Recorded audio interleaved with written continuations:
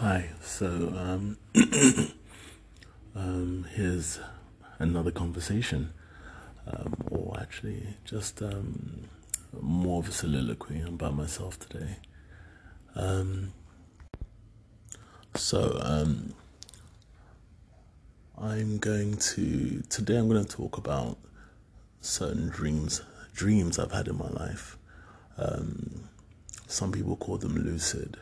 I had no idea what was going on, what they were about. All I knew is that these three dreams, or actually it's four after like about 2 months ago now, I remember them as if I just watched a movie. So I've just exited the cinema.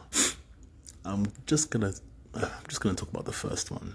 Um, this dream occurred roughly 15 years ago. Um, yeah, about 15 years. Wow, so long ago. It's my first year in Prague. I was actually out in Prague studying medicine. I didn't get into into medical school in the UK, so I found Charles University in Prague online.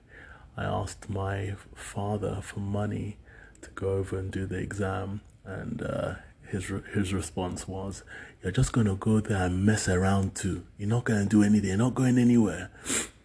So what I did was I begged my mum for the money, and I told my dad that I was spending the night at my friend's house. I flew over to Prague behind his back, did the exam, came second out of everybody, and then called him from Prague saying, "Yeah, by the way, Dad, I'm in Prague." He's like, "What? Are you serious?" Yeah, in that Nigerian accent. And I was like, "Yep." And I got into the medical school, and then I just dropped the phone. Anyway, so my first dream was in the first semester. My first semester of medical school. Well, first dream of this kind, anyway. Thinking back, it wasn't the first dream of this kind, but it's the first dream where I take a note. I woke up and I was like, "What the hell was that?" Anyway, I was in my apartment. I was living with a very rich Sinhalese Sri Lankan fella we call P. His whole name was Prasanga, and well, I was in my room while I obviously fell asleep, and it was very odd because this dream started third person. I wasn't even in the dream. There was a there was some fella somewhere in England. It looked like the Midlands somewhere. He was in the kitchen making some tea, cooking, and it was his breakfast anyway. I was making tea and making his breakfast, and he just heard a bang, bang, bang on the door.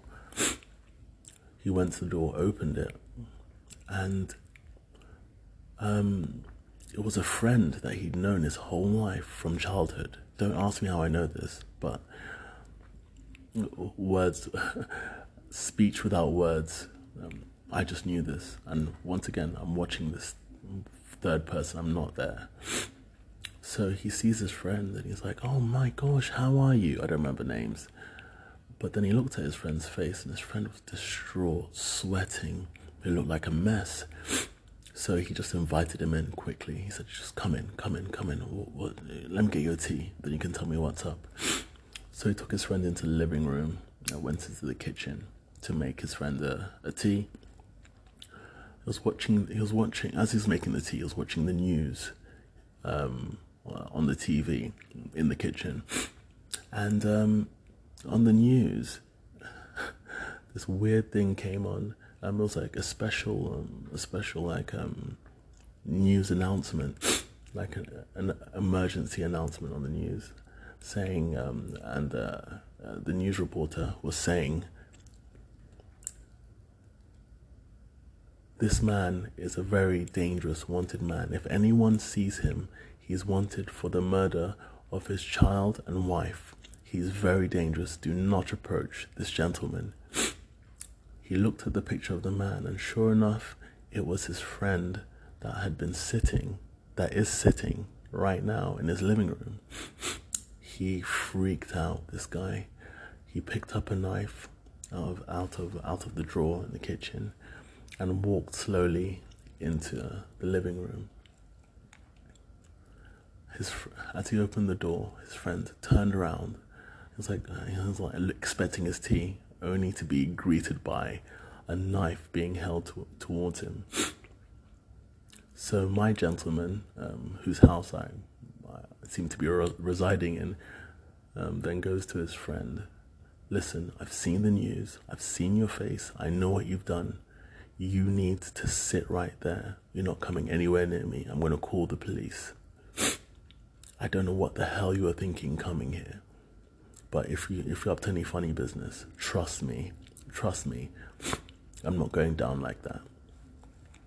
So his friend immediately burst into tears, falls on the floor, and begs. It's like, you don't know what's happened.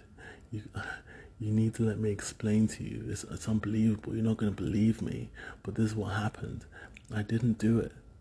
Please, please, please. You've known me all these years. Please, at least hear me out. I'll sit on the other side of the room. I won't do anything. Just hear my story.